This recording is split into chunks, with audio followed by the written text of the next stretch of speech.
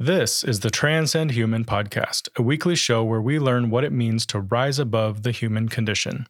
We hope the conversation today is just what you need for the week ahead.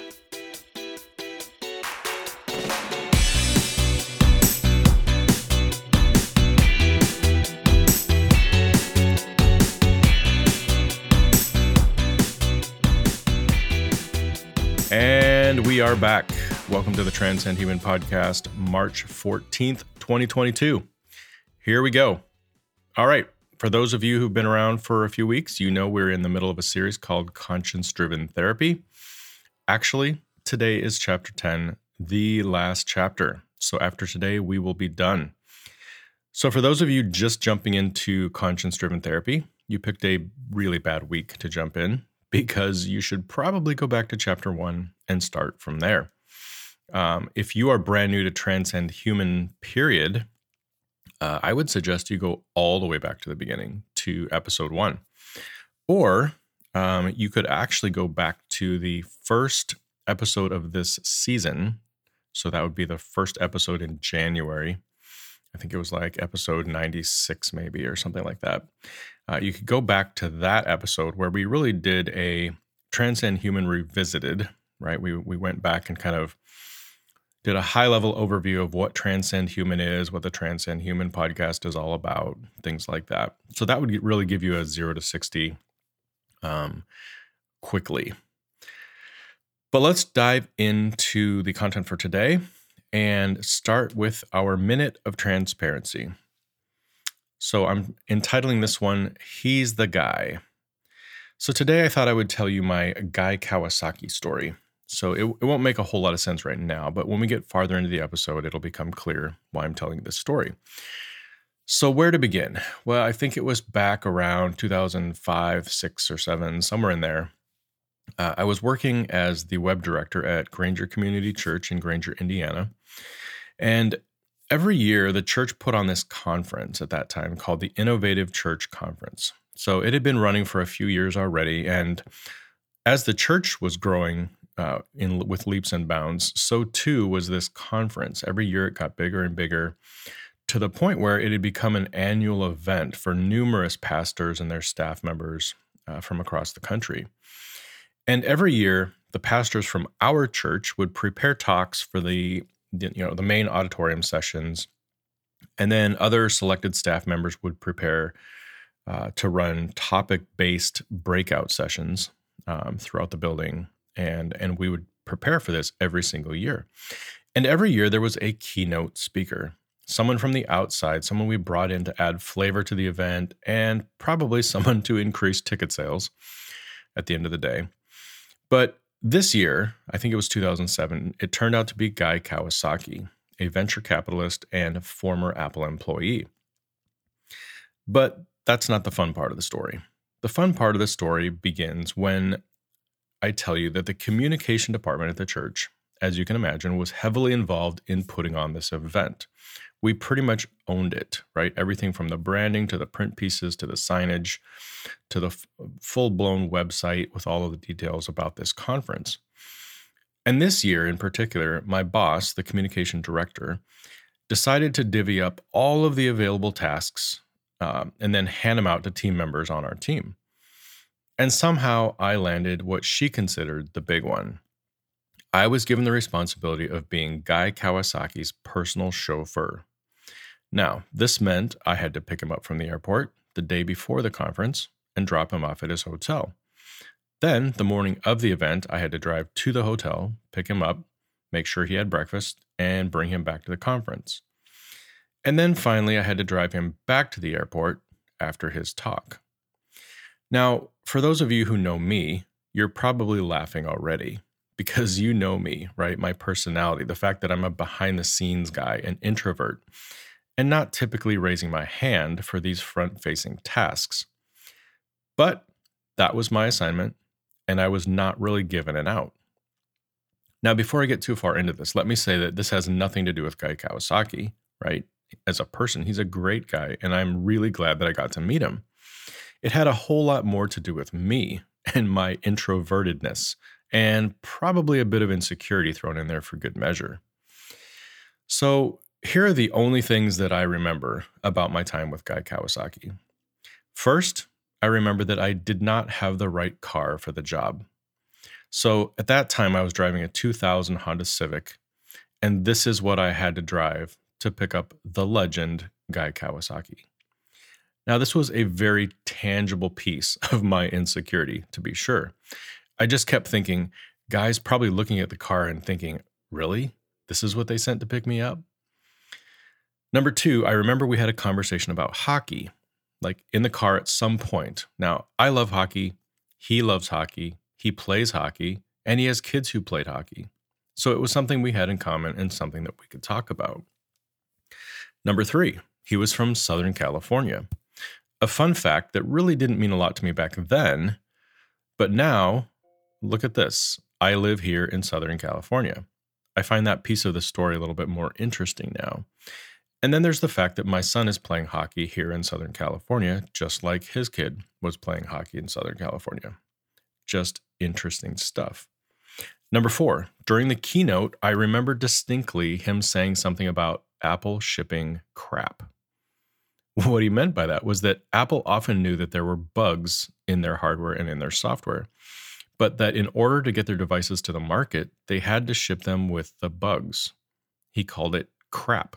He said the mantra was, we'll fix it later, which makes a whole lot of sense to me, especially recently when I upgraded to the iPhone 13 Pro. It literally came with a faulty screen. Half of it was bright and the other half looked like it had a dark filter applied to it. Now, to me, this seemed a little strange. I mean, wouldn't a quality assurance employee, a QA person, have seen this and flagged it as a problem? But then Guy's explanation came back to me. Ship crap and fix it later. So apparently that mantra still exists at Apple. And then finally, the last thing I remember was just this whole awkward silence. I tried to keep the conversation going, but that's not my forte. So there were times when we finished up a topic and we didn't know how to start the next one, creating an awkward silence. Me driving my little blue Honda Civic, and Guy Kawasaki staring out the window, wondering, what on earth have I signed up for? And that's it. That's my Guy Kawasaki story. Like I said, it'll come full circle later in the episode, but for now, let's jump into our topic, which is becoming a CDT ambassador, Chapter 10. And we're going to break it into three sections, as always. CDT for me, CDT for my family, and CDT for the world. Number one, CDT for me.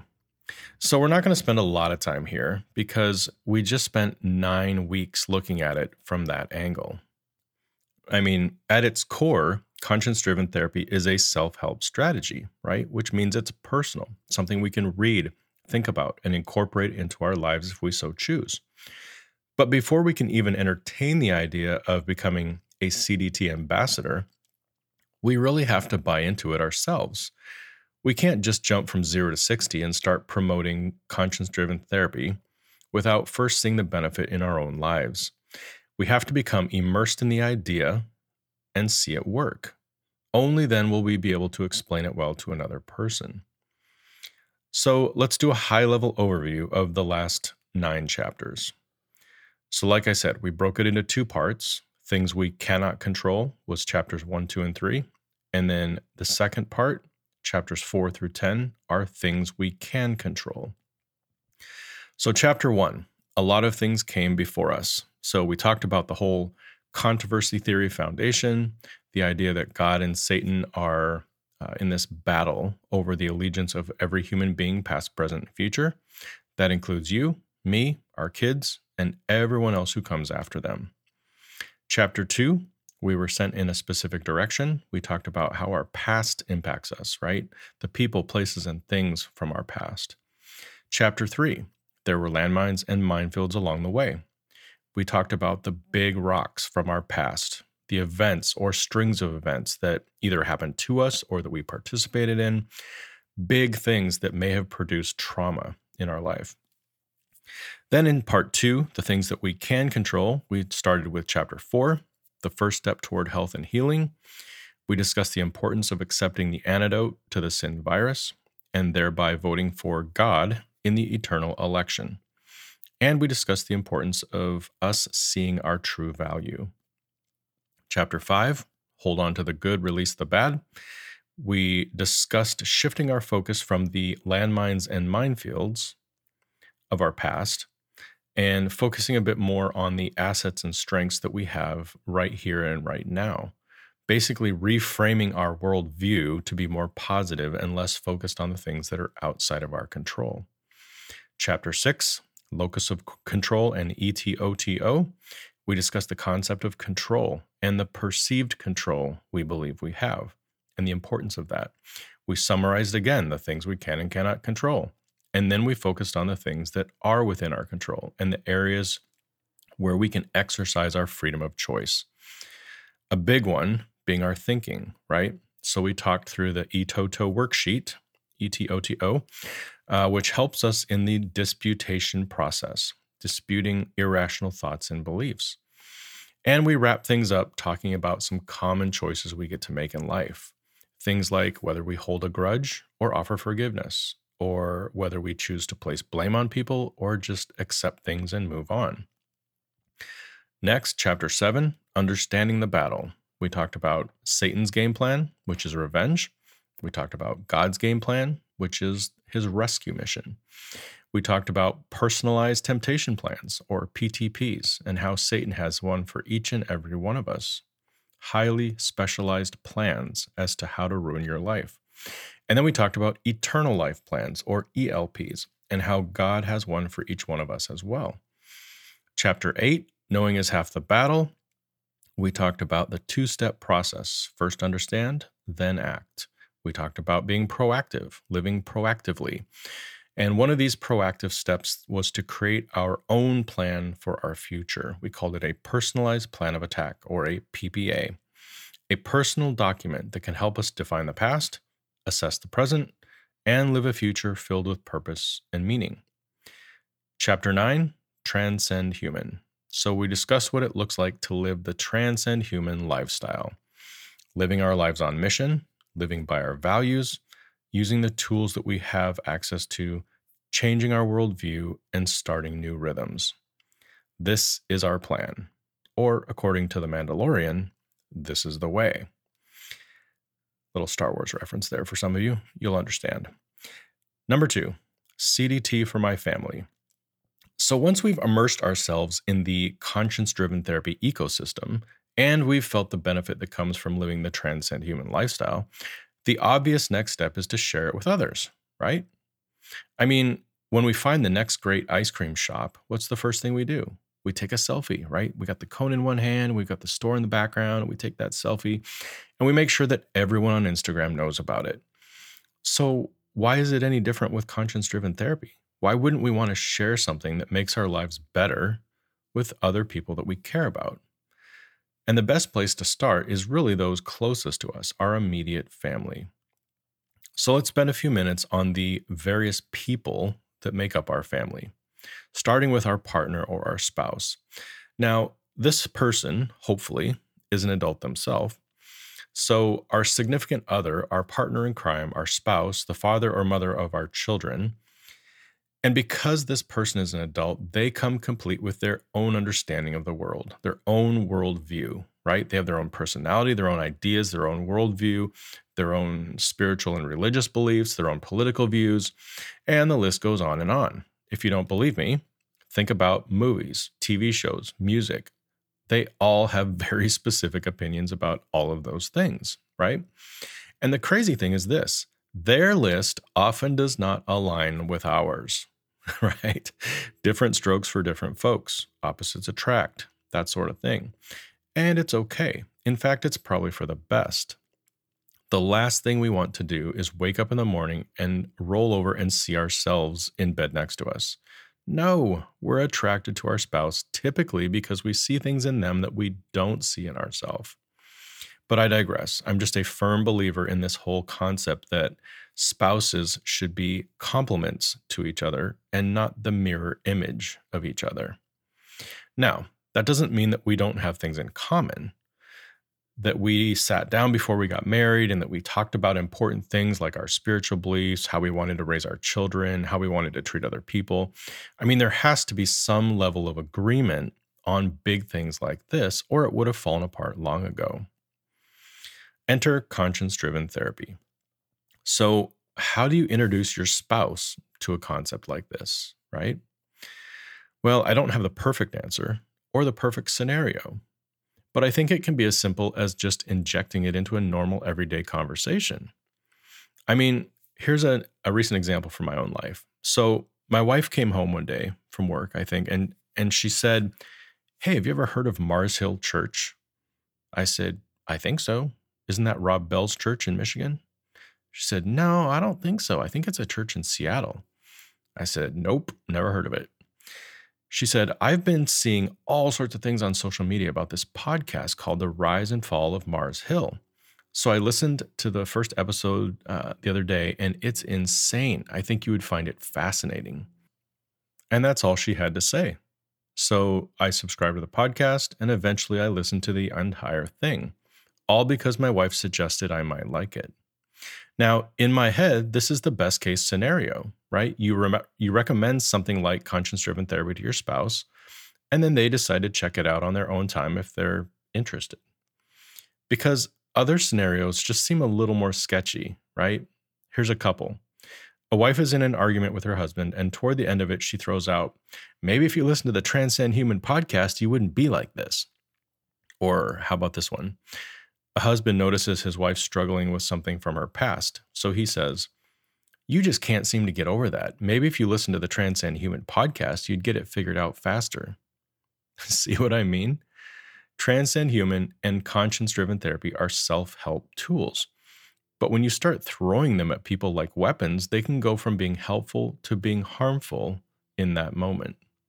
Now, I'm sure there have been situations where a person told another person about something like conscience-driven therapy in a moment of anger, and maybe it changed the person's life eventually. I don't know, but I would venture to say that this is the exception and not the rule. So let's stick with scenario one. In normal, everyday conversation, something like, "So I found this podcast the other day and I've been listening to it in the car on the way to work. It's crazy good, and the guy is so intelligent." Okay, scratch that part. But you know what I mean. I found something I like. It really changed my perspective on life. I think you'd like it. Drop the mic, done. At that moment, you've opened the door, and it's up to that person whether or not they want to open the door farther and walk in. Okay, that's the spouse. Let's move on to the next group, which is our kids. But I'll need to split this up into age groups in order to make it more helpful. So let's start with the youngest. Let's talk toddlers, preschoolers, that kind of roughly age 1 to 5. Let's start with that. So at this age, they're working on movement and coordination, along with changes in intellect, socialization, and emotional range. Basically, they're little sponges, soaking up all their environment has to offer them. But when it comes to adult concepts like conscience-driven therapy, more is caught than taught. In other words, they're more likely to watch our behavior and learn from that than they are from the words that we actually say. However, there are still ways that we can explain things at this age to be helpful to them. So let's walk through a few of these concepts, right? So the first is the concept that there is a higher power. At this point, they won't fully understand it, but we can start by doing little things like praying with them before they go to bed, reading simple books that help them with themes like love, kindness, and sharing. We can attend church where there's programming for little kids. Maybe they'll hear stories repeated like the ones they hear at home. Next, the concept that they are loved and have value. Now, again, they won't immediately tie this to God or the fact that He created them, but we get to show them what that means by the way that we love them and value them as parents. So, appropriate physical touch, right? Hugs, kisses, holding them, allowing them to play around you, on you, and in your personal space. Redirecting them in their interactions with their siblings, showing them that each sibling is valuable and deserves to be loved. Next, we have the concept of consistency and follow through. So we can be helpful to our kids simply by being consistent in the way that we act. in the tone of voice that we use, and in the love that we show them. This provides them with safety and security. They can start to expect things because they happen consistently. Next, we can provide consistent follow through. So if we tell our kids that they will get a timeout if they throw food on the floor or whatever, we need to put them in timeout when it happens.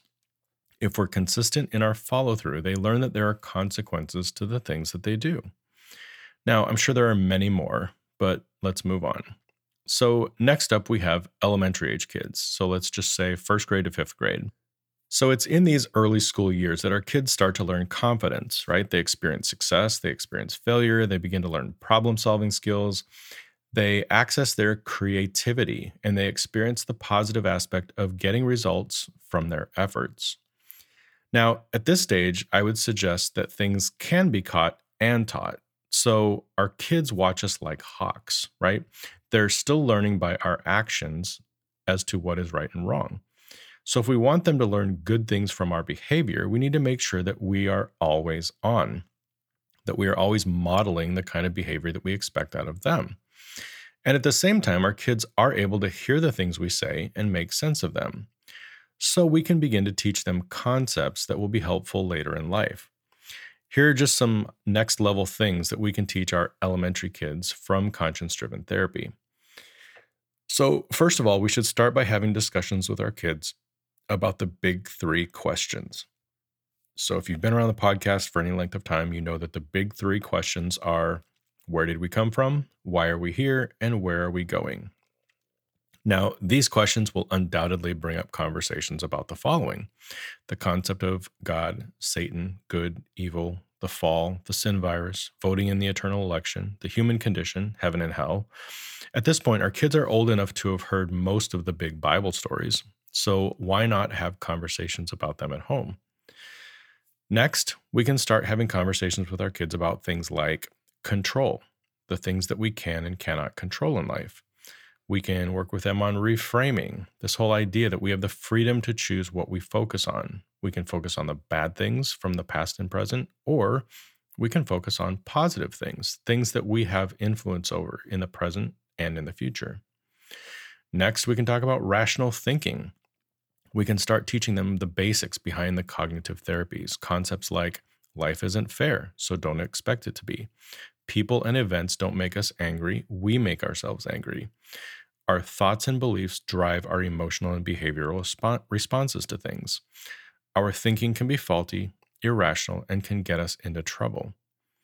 And then finally, concepts like being proactive versus reactive. So helping them see that how they choose to respond to something is very important. And the whole idea that they can decide in advance what type of person they want to be. And this is an area where you could even introduce the idea of having a life plan for your future.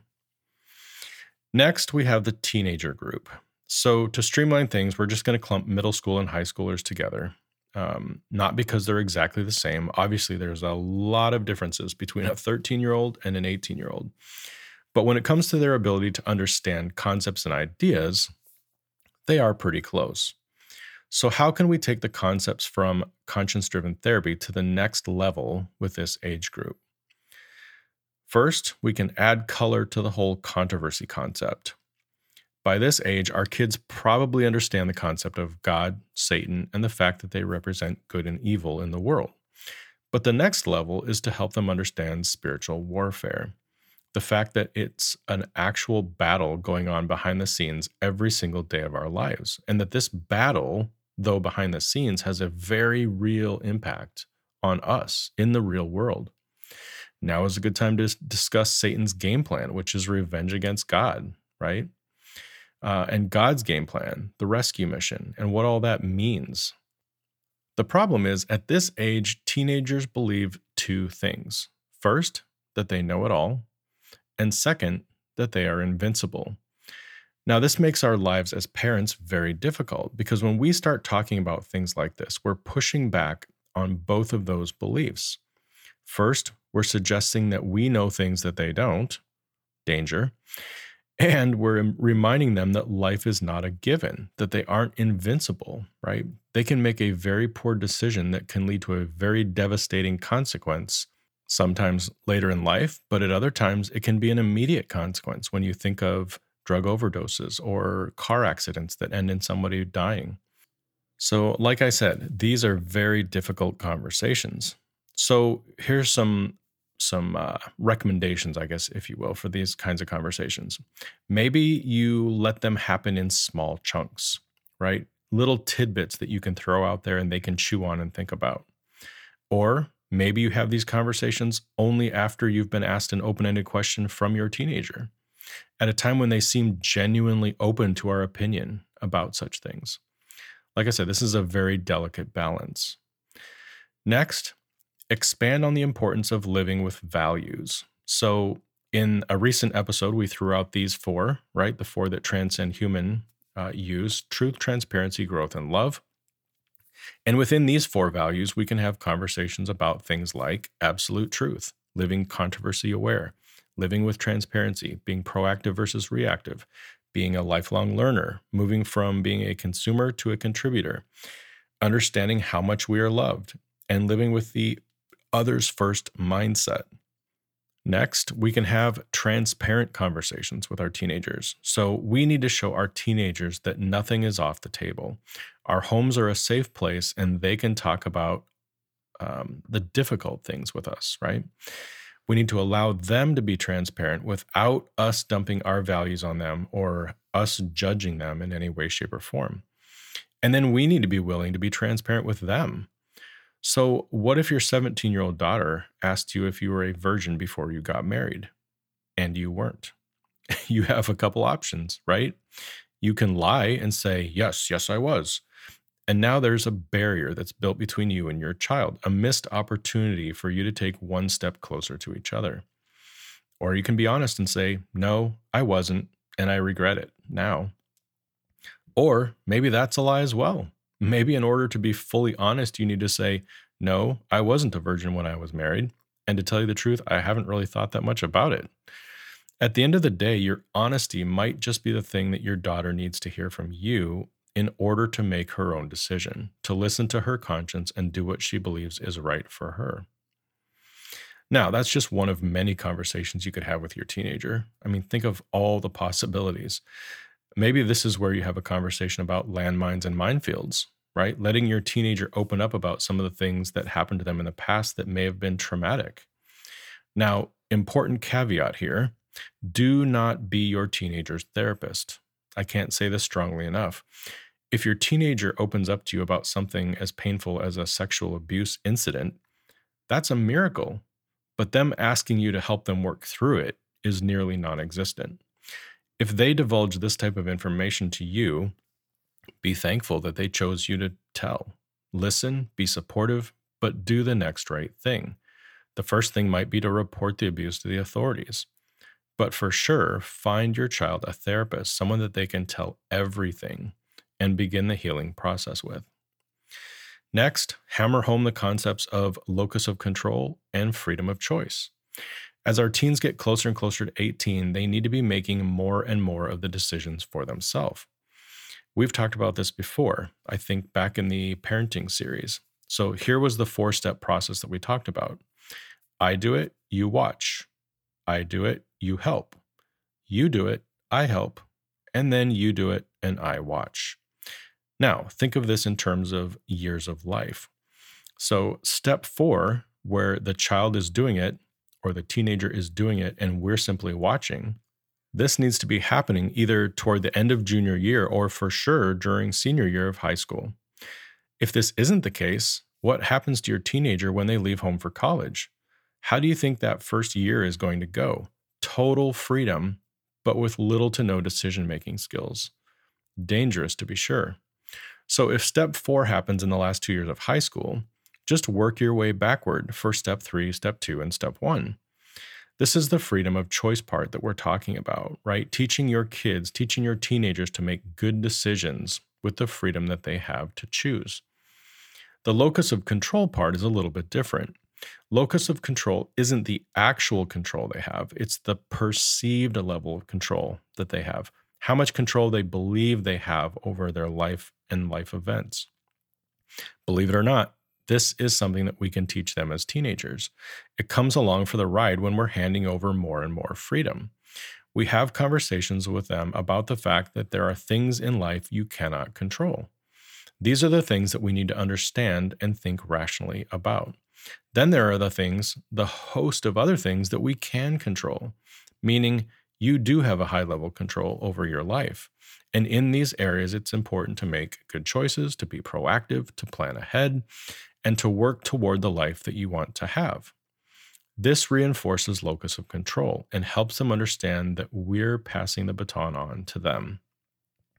Now, if your teenager is a real go-getter, they may even be willing to complete a personalized plan of attack, or a PPA. Nothing says locus of control and being proactive like completing a PPA. It's them doing the hard work of analyzing their life, choosing how they want to view their past, determining their weaknesses and blind spots, figuring out where they may have some irrational thinking or beliefs, and then determining the people, places, and things that will be helpful to them in their future. And finally, live life through the transcend human filter. So, like we talked about last week, what if you started having conversations with your teenager about the human condition? All parts of it. Excellent, good, neutral, bad, ugly. Call things what they are. Be willing to discuss the spiritual implications and how an event or a situation plays into the controversy. And couch life decisions in terms like, how does this help me rise above the human condition? Does this choice transcend human? Etc., etc. And that's really it. But that was a lot more than I thought I was going to say about using conscience-driven therapy in the family setting. I think I kept going back to the Transcendent Parenting series, and, so many things we talked about there, I was pulling into this episode because it's just such good stuff. At any rate, hopefully that was helpful to you. I truly believe that conscience-driven therapy can be extrapolated for use with any age group, right? That it can be instrumental in how we parent and how we equip the next generation. All right, number 3, CDT for the world. Okay, so we talked about using conscience-driven therapy in our own lives and in the lives of our family members, but what about using it with other people? Now, before you get all weirded out on me, I'm not talking about pushing it on people, brainwashing people, or manipulating them with conscience-driven therapy. I'm really talking about 2 things. First, modeling it. So showing people that conscience-driven therapy works for us by the lifestyle that we live. And then second, being able to explain conscience-driven therapy to people if they ask us about it. But before we talk about these 2 things, I want to bring Guy Kawasaki back into the conversation. So in the Minute of Transparency, I called him a venture capitalist and a former employee at Apple. But what I left out was his official title when he worked at Apple. According to Wikipedia, Kawasaki worked in the marketing department at Apple and popularized the word evangelist. So he became known as an Apple evangelist. And apparently, he must have really liked the name because today he's the chief evangelist for a little graphics application called Canva. So what does it mean to be an evangelist? Well, according to Forbes.com, in an article titled Why Every Tech Company Needs a Chief Evangelist, they discuss the differences between a traditional salesperson and being an evangelist. So let's just read through this list of differences that they suggest. So under the motivation, traditional sales is to make money. The motivation is to make money. For evangelism, it's making history. The philosophy behind sales is to sell something. The philosophy behind evangelism is to convert somebody. The method used for a salesman is to impose this on a person. The method for evangelism is exposure, to expose people to something. The end goal for a salesman is quota, right? Making quota. For an evangelism, it's to change the world. When and where? Sales, 8 a.m. to 5 p.m., usually at the clubhouse. For an evangelism person involved in evangelism, it's anywhere, anytime. Now, the article quotes Kawasaki saying things like, Evangelism isn't a job title, it's a way of life. And I had to protect and preserve the Macintosh cult by doing whatever I had to do. The dots connect all the way back to the point of why they existed in the first place. They're customers. So the article paraphrases Steve Jobs and it says, "You have to start with the customer and work back to the technology. An evangelist brings that to life. Evangelism creates a human connection with buyers and consumers to your technology, way beyond the typical content marketing means, because there's a face and a name relaying the story, expressing the opinion, and ultimately influencing your decision."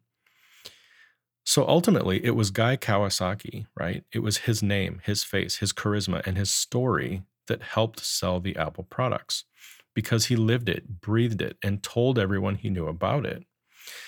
Now, the title of this episode is Becoming a CDT Ambassador.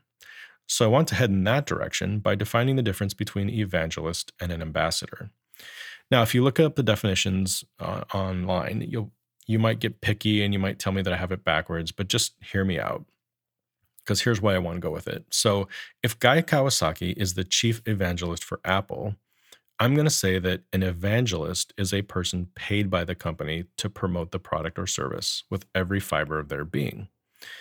And all of the people who heard Guy speak and drank the Kool-Aid became his army of ambassadors. People who went back home, people went back to their workplaces and either bought Apple products or requested that their IT department start moving from PC to Mac. At least, this is the way that we're going to use the two words today for the purposes of this episode.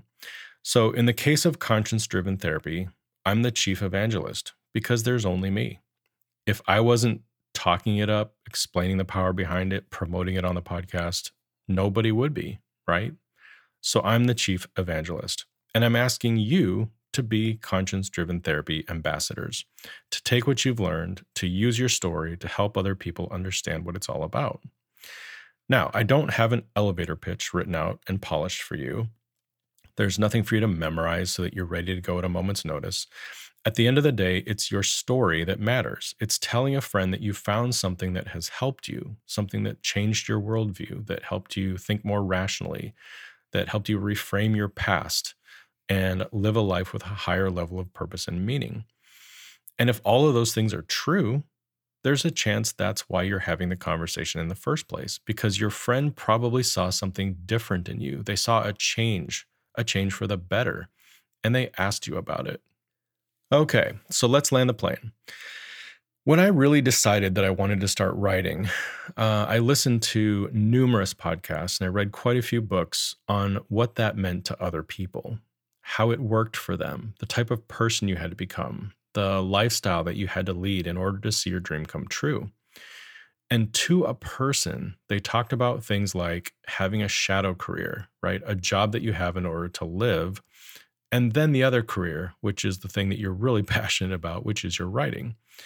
And so the writing basically happened outside of that, outside of your shadow career.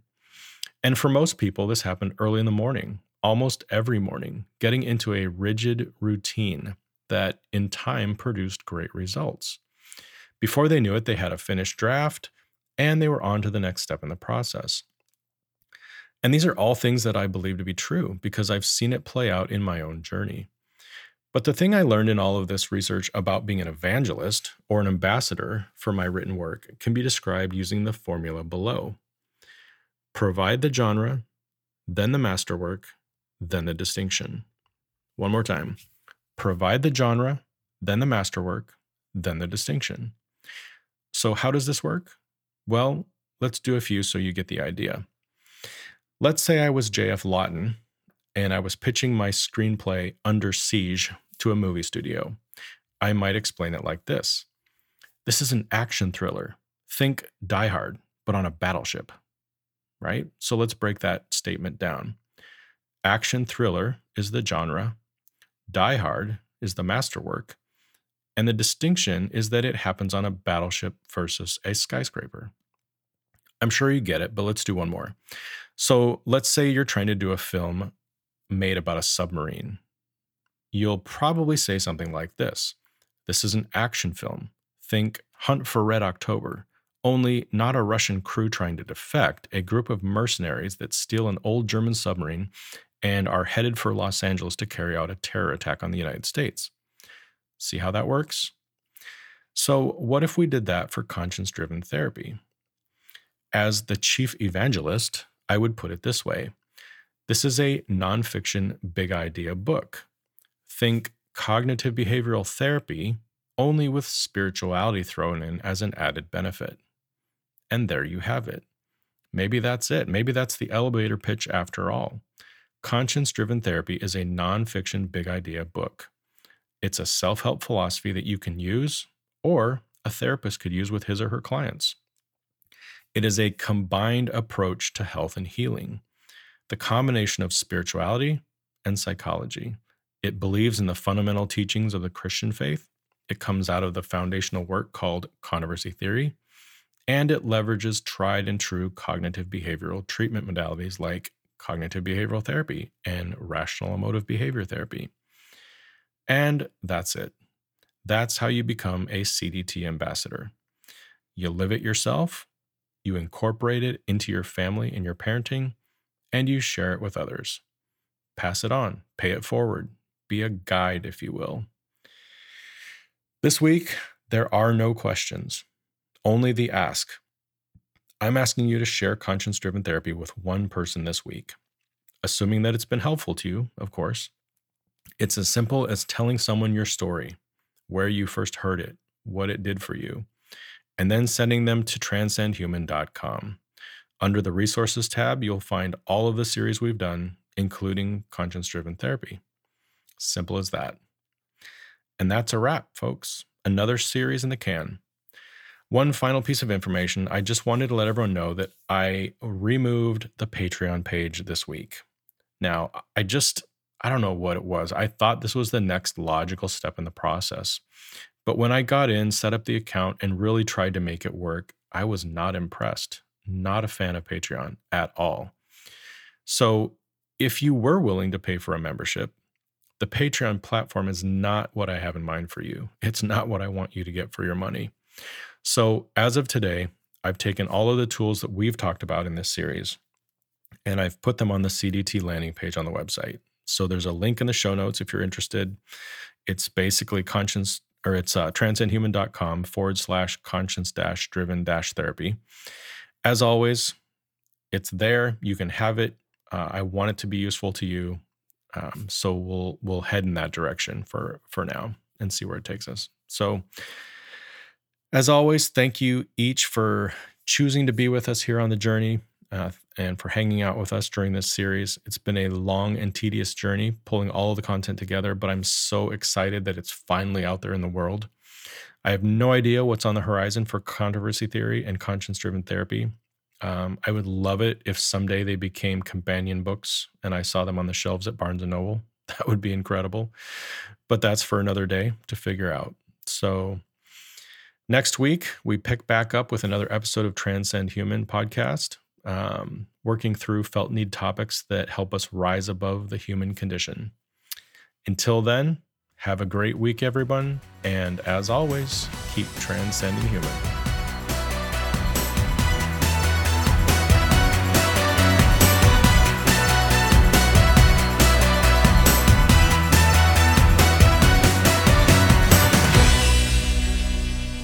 Thank you for listening to this episode of the Transcend Human podcast. If you're interested in the show notes for this episode, head on over to transcendhuman.com/podcast and navigate to the episode you're looking for. On the website, you'll also find blog posts, podcast series, and other helpful resources to help you navigate the Transcend Human ecosystem. You'll also find links to our social media channels. And as always, if you have questions, feel free to contact us at info@transcendhuman.com. Have a great week, everyone, and we'll see you back here on Monday morning.